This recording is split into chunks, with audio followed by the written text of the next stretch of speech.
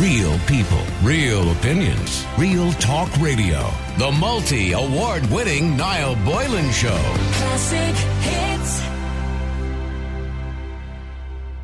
The number of deaths from drugs in Ireland increased by 225% in a 25-year period, according to research which was conducted by a network of community organisations nationwide. These are the people who actually have their feet on the ground, that are in the trenches and that are dealing with the issues that come around drug use, the sale of drugs, the crisis that happens in families because people are become addicted to drugs. They know what they're talking about. And yesterday morning, they held a webinar which was opened by the Taoiseach Micheál Martin, which heard some very stark facts and statistics. Prosecutions for possession of drugs in that 25-year period was up by almost 500%. The incidence of cocaine use during that time was up by 10,000%. They called on Micheál Martin to call a citizens' assembly to deal with the issues of drugs. Now, it was promised in the programme for government so that there will be a review, at least, or a rethink on the approach to the drugs strategy here. The Taoiseach confirming his officials have been asked to draw up a broader programme to create pathways for people out of disadvantaged areas, because in many cases the issues do go hand in hand. I'm going to be talking in just a moment to Dr. Garrett McGovern, who's from the Priority Medical Clinic in Dublin. But we also want to get your views and your experience on this today. Are you somebody who's been a drug user or is a drug user? Do you think that, in actual fact, the criminalisation of drugs is making the problem worse? Is it making it harder to correct and to help people who fall into drug use and drug addiction? In other words, are we getting the war on drugs all wrong? The number is 087 188 0008. But I am now joined by Dr. Garrett McGovern. Thanks very much for taking the time out to talk to us on the programme today. I was genuinely shocked yesterday when I saw those statistics. Over a 25-year period, a 10,000% increase in cocaine use and a 225% increase in the number of deaths from drugs. This while we have very tight legislation around the control and use of drugs here, Dr. McGovern. What's going wrong? Well, my own personal view is that the war on drugs is not serving the citizens very, very well. I mean, we've only known a kind of market where these drugs are illicit. So the only drugs that are illicit in Ireland are alcohol, tobacco, and be very clear, we haven't quite got that right either, particularly alcohol, and obviously prescription drugs. And again, there are problems there. But drugs like cocaine and heroin and cannabis and other drugs, ecstasy, methamphetamine, are all in a legal paradigm. And it seems to me that there's a very strong relationship between the severity of drug laws and the harms associated with drugs.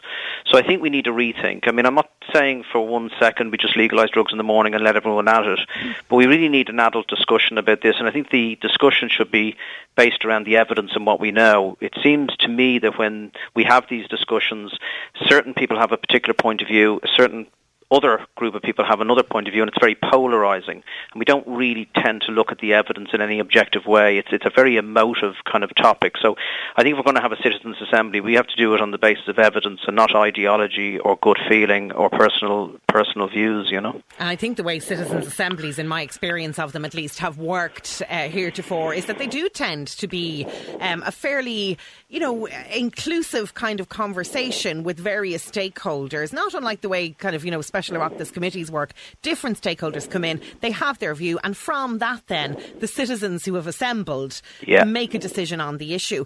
But let's talk about some of the evidence that is there. When you talk about when you say we're not looking at the evidence, what evidence is there for us to look at? Well, that's a good question, because there isn't a kind of a model, I suppose, whereby you can look at a template anywhere in the world and say, look, they've legalised drugs in this country. But there are some examples of a regulated system. I'll give you some examples of that. If you look at the drug heroin, most people would say, heroin could never be legalised. Well, actually, there are countries like Australia and Switzerland and Spain and other countries in Europe where they have not legalised heroin, they've medicalised it. So these are people that are very, very hard to reach heroin users, usually heroin injectors, who come to a clinic, who meet a doctor, meet a nurse, and meet clinical staff, and they are given heroin in a way that is safe and that is controlled and that is measured, and then they leave. And some of them, it's a bit burdensome for some, because some of them, because of the short duration of action of heroin, they have to come back a few times a day. But what it has shown is that their health markedly improves by just the regulation of it. Now, that's a very strictly regulated system, granted, and there's no medicalisation of cocaine. That is true. But it does show you, if you look at all the evidence kind of internationally, that though that model of treatment works. Another example of that, I suppose, would be, and it's not quite the same as legalisation, but if you look at injecting rooms, there are about 100 supervised injecting rooms internationally. And growing. I mean, I think in Holland alone there are about 30. The evidence coming out of those in terms of treating this in a humane, sort of health-led way, have been positive. And so there are examples, little pockets of examples of where you can regulate drugs and it can work. In Ireland, we're well removed from that. We're talking about decriminalisation. We're talking about going down a health-led approach, but really nothing's happened, and that's kind of causing a lot of frustration for a lot of people who are advocating for different laws. I mean, I'm 31 years a journalist. This conversation has been ongoing in the entire tenure of my career. But when we look at things like injection centres and treatment options, and you say they can work, what do you mean by work? What do they achieve? What are the results that we see? Well, it depends on what you call outcomes. I mean, for us, a lot of people think that the outcome should be that everybody's off drugs and nobody will use drugs. We're not going to live in a society where nobody uses drugs. We don't expect nobody to use alcohol and tobacco, although smoking rates are reducing.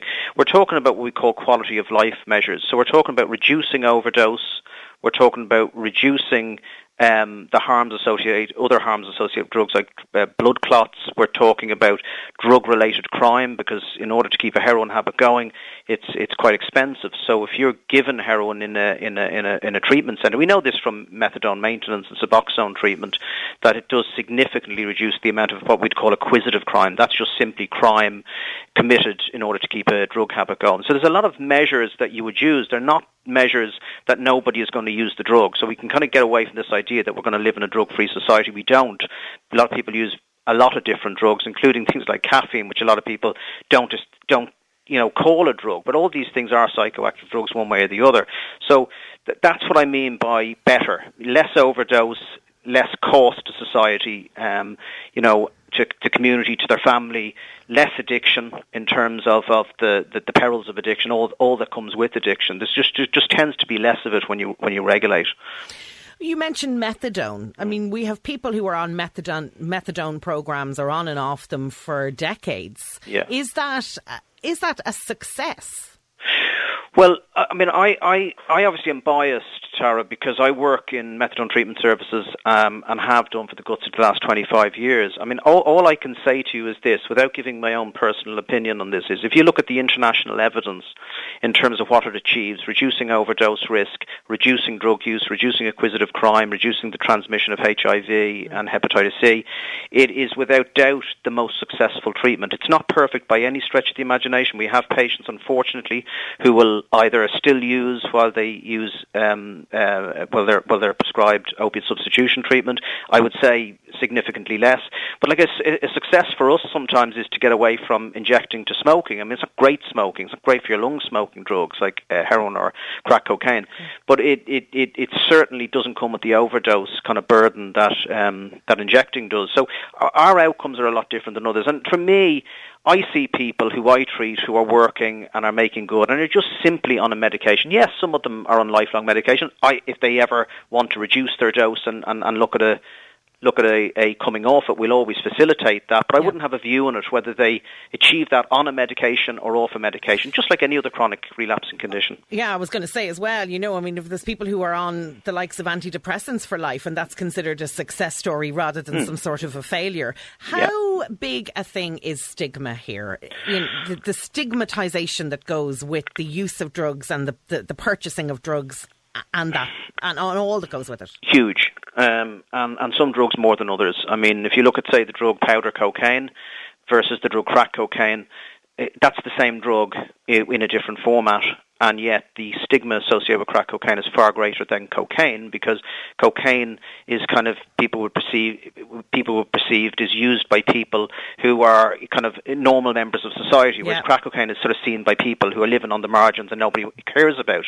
If you look at the drug heroin, incredible stigma associated with that. I mean, I could tell you stories, and we could do a whole show on the examples of stigma. Just the mere knowledge that someone has learned that somebody has either used heroin in the past or currently use heroin, and how they're treated, it's awful, Tara. I mean, I really mean awful stigma, and we really haven't got a handle on it. And if you look at alcohol, interesting, the stigma with alcohol is a strange one, because it's okay to drink heavily in Ireland, but if you put your hand up and say, maybe I need treatment, then the stigma is associated with admitting you have a problem. It's bizarre. I mean, it makes no sense. Stigma is bad, and it's harming people. It's harming people a lot, and it's a misunderstanding. Stigma is essentially based on a misunderstanding and not knowing the whole facts. And it's only I've had people come to me who never known heroin addiction. Their family never knew heroin addiction, and somebody in the family gets addicted to heroin, and then the family, the mother or the father gets quite knowledgeable on it and quite wants to understand more about it. And they tell me that,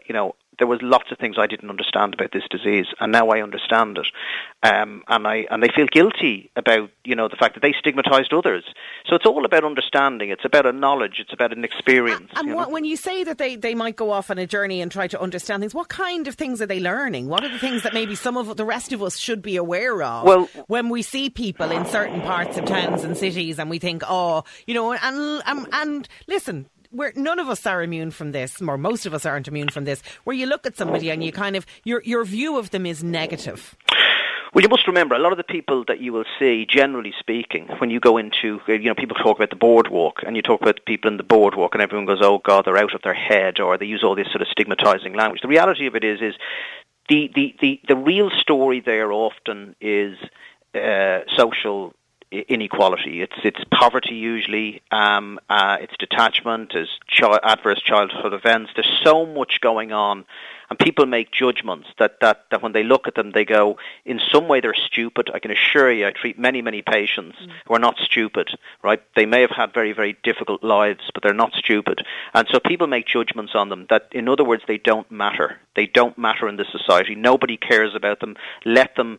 I saw a picture on Twitter the other day. It wasn't in Ireland. It was actually in San Francisco. And there was a guy on the street who had overdosed and died, and people took pictures of him. And I really don't know. Part of it was well-meaning, because they were trying to highlight the problem over there, because there is a big, big problem with homelessness in San Francisco at the moment. But there was some very nasty comments in the thread line, as you can imagine, and really just the person wasn't a person anymore. That there's a story there, and a lot of people don't kind of realize there's a story. It's only when you learn about the story you begin to understand. So how do families do that? When they have experiences, they educate themselves, they go and meet people who have gone through it, families who have gone through it, and then the perspective changes.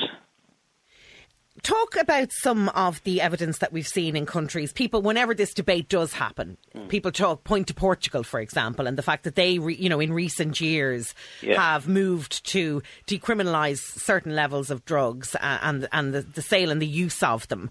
What are we seeing there, evidence-wise, from the initiatives they've taken?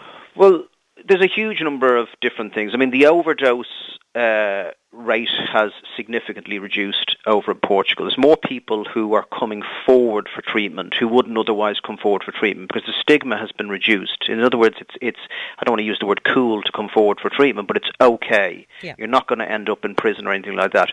HIV and hepatitis C transmission has significantly reduced. And I just want to be kind of very clear to the listeners so they understand this.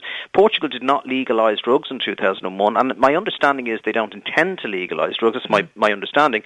They just decriminalised it. So just to make the distinction very clear, criminalising people for drug use, or decriminalising it is so that when they're in possession of drugs and they're caught by the police, they're not charged. Yeah. Okay? Whereas legalisation is a legal market. So, people often say, what does that look like? Well, it's not too different, I guess, from a legal market for alcohol and tobacco. In other words, it's regulated, there's quality control, We can do better research into the drugs, because we now know that we can be sure that we're researching the actual drug and not all the impurities that go with it, because that complicates research. So Portugal has been very, very successful, but there's a lot of people want to kind of find fault with it. You know, there's always this kind of idea that, well, they're normalising drug use out there. I mean, I think people need to understand that cocaine use in Ireland has already been normalised. That the horse has bolted a long, long time ago. I mean, the drug use in this country, as you can see from the figures you mentioned at the top of the show, it's huge. I work. Our radio station is in an area of the Docklands in Dublin, and I will nip next door for a coffee or maybe go for a quick break and a walk around the block. The pervasive smell of cannabis in the air is unreal. Everywhere you go, you get on or off a train, you can smell cannabis. You get on or off a bus, you can smell cannabis. You walk out of a supermarket, you can smell cannabis. Yeah. I don't remember that from when I was a teenager or a young adult. Yeah, I mean, cannabis use has hugely increased. There's no question about it. And, you know, but I suppose the other side of that is that at the moment it's still illegal. And the question is, do we keep it illegal, or do we make it legal, or do we decriminalise? I mean, my own feeling is we're not going to get legalisation of cannabis probably anytime soon at the current rate things are going. But the point being that, you know, although like all the other drugs, but like this, I mean, you know, if you saw people, and look, we do see people injecting heroin or smoking heroin on the streets and on public transport and stuff like that as well. But the level of pervasiveness of cannabis, the fact that it's illegal does not seem to be having any impact whatsoever. No. People are in huge numbers are using it, and I'm talking about on their smoke break in work, you know, in the morning. Yeah. Like this is something that's not like maybe cocaine, which is being used in nightclubs or before the people go out partying. And I understand it's not just confined to that either. Well, this is the problem, you see. I mean, you look at how many people are using cannabis. I mean, if we're going to sort of change the law in relation to cannabis, we're trying to change the law so that there is less harm associated with it. The issue of smoking it outside and smelling it and stuff, I don't know what the answer to that is, because that's not going to change whether you make it legal or illegal. Yeah. But I would sort of argue strongly that, you know, the laws are a bit disproportionate. I mean, if the law is that, you know, the most harmful drugs are made illegal, then we've got it a little bit wrong with cannabis, because it isn't the most harmful drug, although I would argue that in certain people, I mean, people often ask me what's the most harmful drug. The most harmful drug is the drug that harms you. Mm. But there's no doubt about it. If you look at the evidence, and there's been a great study done by Professor David Nutt in London. And we spoke to Professor Nutt on the programme last week. Did you? And he looked at, you know, from the pantheon of drugs and their harms, you know, what's the most harmful. And, you know, it won't surprise people that drugs like alcohol and tobacco figure fairly highly. And people often use that argument against legalisation. They'll say, well, those drugs are legal and they're causing harm. And I say, well, yes, but we should be very grateful they're legal, because if you think the drug wars are harmful and bad, you'd want to see what the alcohol wars would be like. I mean, we have obviously evidence of that back in the 1920s in the US and stuff. So can I say this? There's no panacea or magic bullet to this. I mean, people are going to use drugs. The question is, can we change the drug laws so that we make the drugs less harmful and it has an impact, particularly on citizens? And I believe we could change. We could at least look at it. Even we could do it on a pilot basis. I hate to use the word pilot, but we could do it on a trial basis and measure outcomes. Expand it from that. So, my last question for you then, Dr. Garrett McGovern. If you were the Minister for Drug Strategy tomorrow, what concrete steps would you take to get us started, at least? I would decriminalise all drugs for personal use straight away, across the board. Just get rid of it immediately. Everything. Not criminalise. Absolutely every drug that people take for personal use, I would decriminalise tomorrow, and I wouldn't spare the horses. That's the first step I would take in relation to that.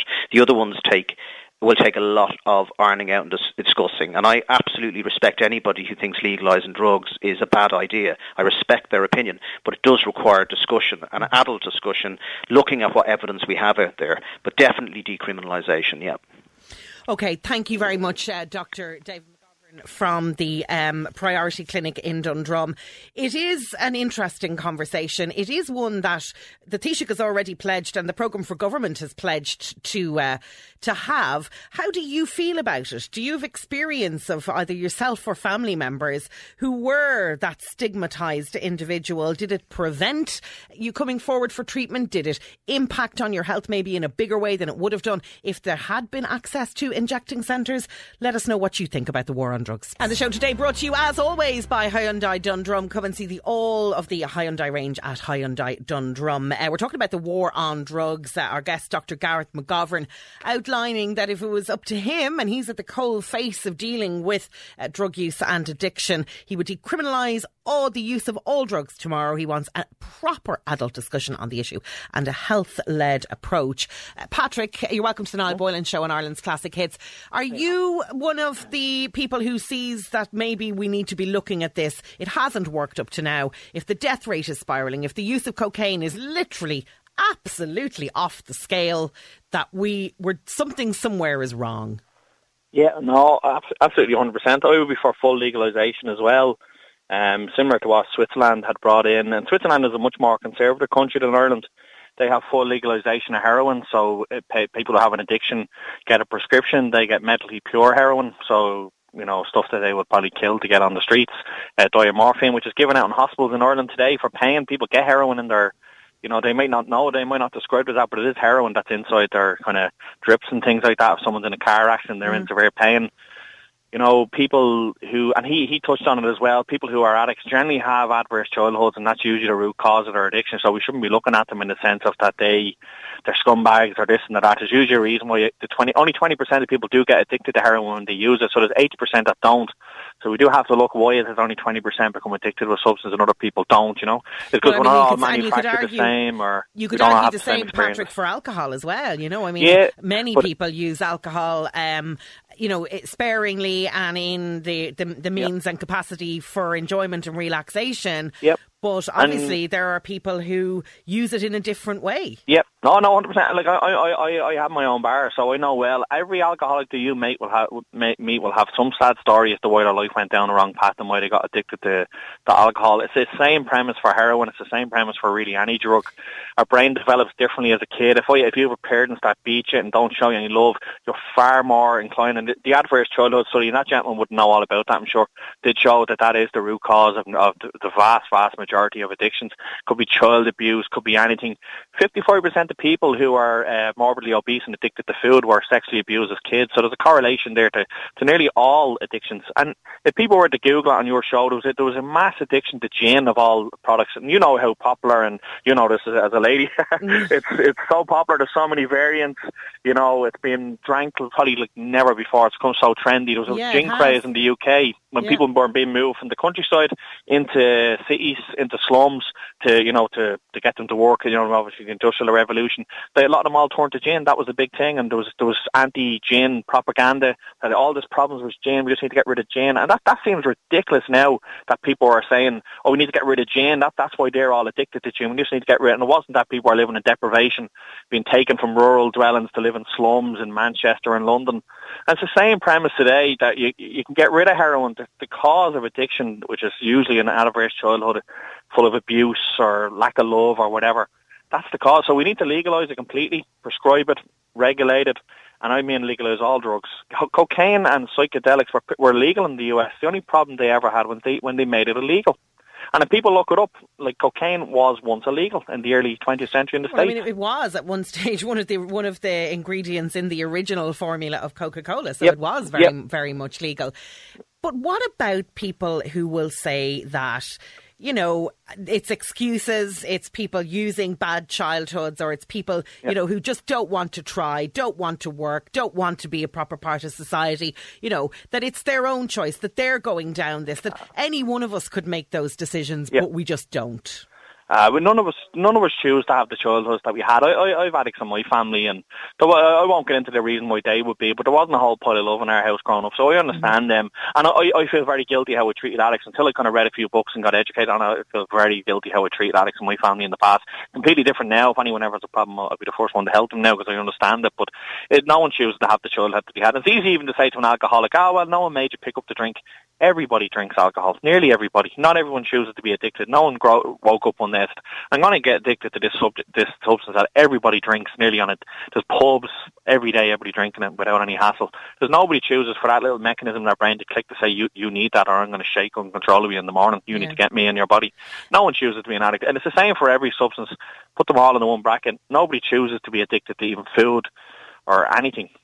People are addicted to their phone. And actually, we'll be having a conversation early next week around the issue of food addiction. It came up during a conversation. I sent a text, but it was late at the end. Honestly, if you Google it, 55% of people who are morbidly obese were sexually abused as children. A lot of time it was a defence mechanism for them to not be abused anymore. They make themselves overweight and unattractive. I've heard that premise before. You said you worked in the bar trade. Do you see much evidence of people using illegal drugs while they're out and about on nights out? It's everywhere, yeah. And it's a rural place that I am. It's everywhere now, yeah. Absolutely everywhere. It's massive in, like, I'm from a very working class part of Dublin. My local bar, it's rampant. And the bouncers don't even go in the toilets because they know what they're going to see when they walk in, So it's everywhere. People say, we don't need to normalise drug use. It's normalised. It's absolutely everywhere in every part of Ireland.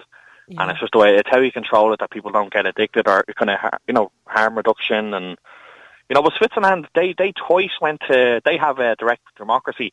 So the right wing in Switzerland twice tried to get rid of legalisation. It's twice gone to a national referendum. It twice got over 2/3 support to keep it as it is. So they don't want to go back to the Irish way and the American way of prohibition. They want to stay the way they are. They don't want their parks full of needles and people. Like, legalisation actually reduced, like Niall always says this, it'll increase drug use.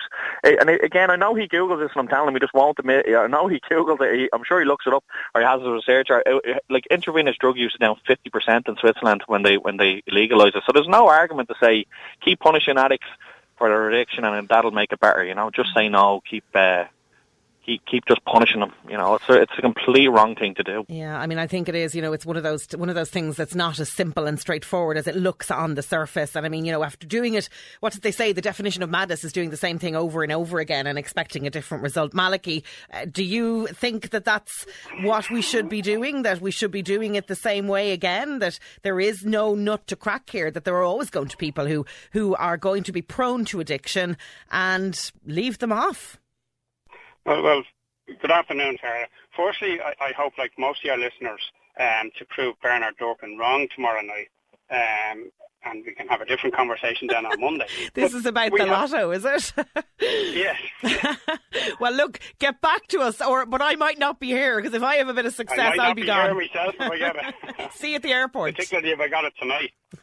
Yeah, I don't even know what it is tonight, but might invest in a ticket when I leave the office today.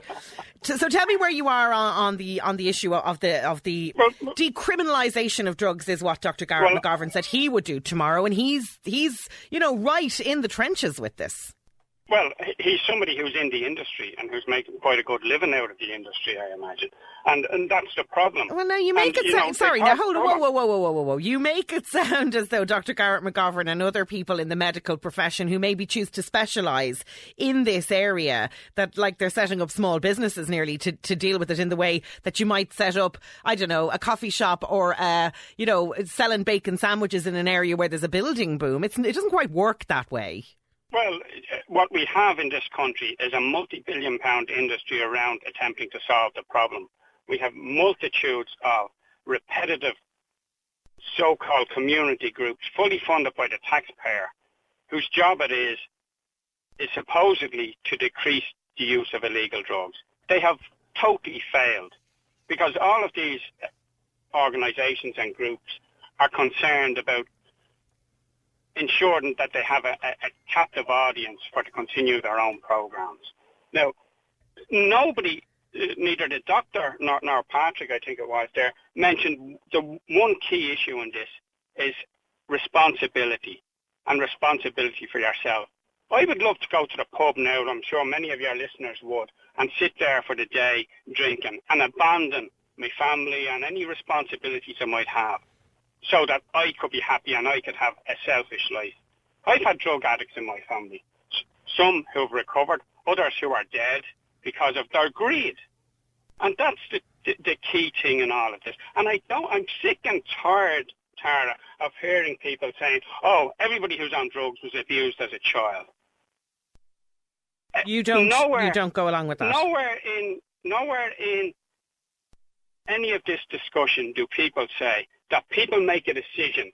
It's like, oh, they fell into drugs. Everybody knows what doing coke or heroin will do. And what we have here is now an agenda being pursued by the liberal and middle classes to at least decriminalise cocaine, because the vast bulk of them are banging coke up their nose at the weekends. And this goes right through the entertainment industry, the media industry, and the political class. But Malachy, look, there's no denying that the use of cocaine is widespread across society, and there is a huge issue with it. Right. So here you go. Should we not be using the money that is being spent to so-called fight the drugs war, to look at areas like detection and investigation around the sale? If you were to legalise it or decriminalise the use... We know the answer to all those questions. Well, what why? we've done, when we campaigned for methadone in the late 80s and early 90s, we were somewhat naive because we wanted... And we were told that methadone would be brought in as a detox, not as a maintenance. And people who are still alive who went on methadone in the 90s, through clinics that the doctor works in and other clinics around the state, either they're dead or they're still on methadone. And that's the reality. Nobody comes off methadone through the state programme. It's a maintenance. But here's the thing, and I mean, I think that Dr. Garrett McGovern acknowledged that. He said that in actual fact, if that's keeping them off heroin, and if that's keeping them from robbing people's houses or robbing people's handbags, if it's keeping them in touch with services whereby their physical and emotional health is going to be better, that is actually a good outcome. But, Tara, isn't that the point that people like me made many years ago, that the reason that we even got methadone was to stop burglaries in middle-class suburbs? And now... listen, the crime rate is right across. It's not... Look, you know... No, hold on. The crime rate, Tara, in general has dropped because most drug addicts are feeding their habit by selling drugs. That's the reality. Most of the people who are addicted to drugs. So what would you do, Malachy, then? What would you do? Malachy, what would you do? Would you saw the country in half and anyone who has a drug or alcohol addiction or any kind of an addiction goes on one half and you float it out into the Atlantic? Is that what you do? Firstly, we have no more detox beds, in-house detox beds now than we had 30 years ago. And I don't think Malachy, I don't think anyone is arguing against that. The need for more detox beds, the need for more supports for people. You're asking me for an answer, and I'm giving you an answer. So let me give you the answer. Right? We don't have any more than we had 30 years ago. Why not? Surely, and you've just said that that's something everybody knows and we should have. Right? Why haven't we got it? Right? Why do we allow drugs in every pub, as Patrick said there, in the country, in every nightclub? How is it that something that's illegal, right? You can't go into a nightclub, or a pub without a COVID pass, but you can go in with a bag of coke in your pocket. I'm still waiting for your answer, Malachy. I'm still waiting for your answer. What would you do? Well, I've said to you, firstly, there should be more detox beds, and there should be forced detox, right? There should be no maintenance, no methadone maintenance. That should be scrapped.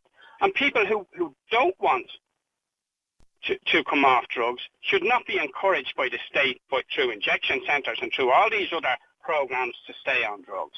The simple question for you, Tara, or for your listeners, or for anybody else is, will you go home today and give your teenager a bag of weed, a bag of coke, or a needle and a bag of gear? Well, now Malachy, you're verging on the ridiculous now at this stage. And if you actually listened to what our expert in the field said when they came on, how it's all well and good saying, put more detox beds. how you reach the people who have the addiction problems in the first place, as has been proven, is to have them engaged in services like injection centres and actually have them, have them understand that there is support and help there to get them off drugs. But you have to be able to decriminalise and take away the stigma, according to our expert at least. Real people, real opinions, Real Talk Radio. The multi-award-winning Niall Boylan Show. Classic hits.